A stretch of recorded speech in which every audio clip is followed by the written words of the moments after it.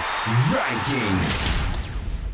Time for another TPO Rankings Daily Briefing, a quick recap of Australian football news. And the big news of the day is that the chairman of the FFA, Stephen Loewe, has announced that he does not intend to seek re-election when his term expires in November this year. Facing the media, Loewe declared that he was making the announcement well in advance of the September deadline in order to provide stakeholders with the time to consider the monumentous decisions they will need to make in the future.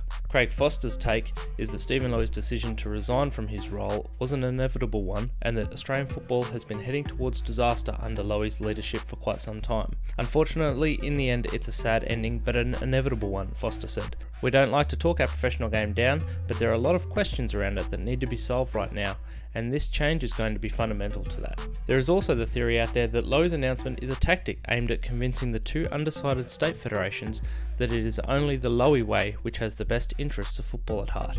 I'll let you make your own mind up on that one though. And in the only Friday night NPL game around the country, Olympia Warriors have defeated Hobart Zebras 4-1 in Tasmania. We'll be back tomorrow with a full recap of the Saturday NPL results from around the country.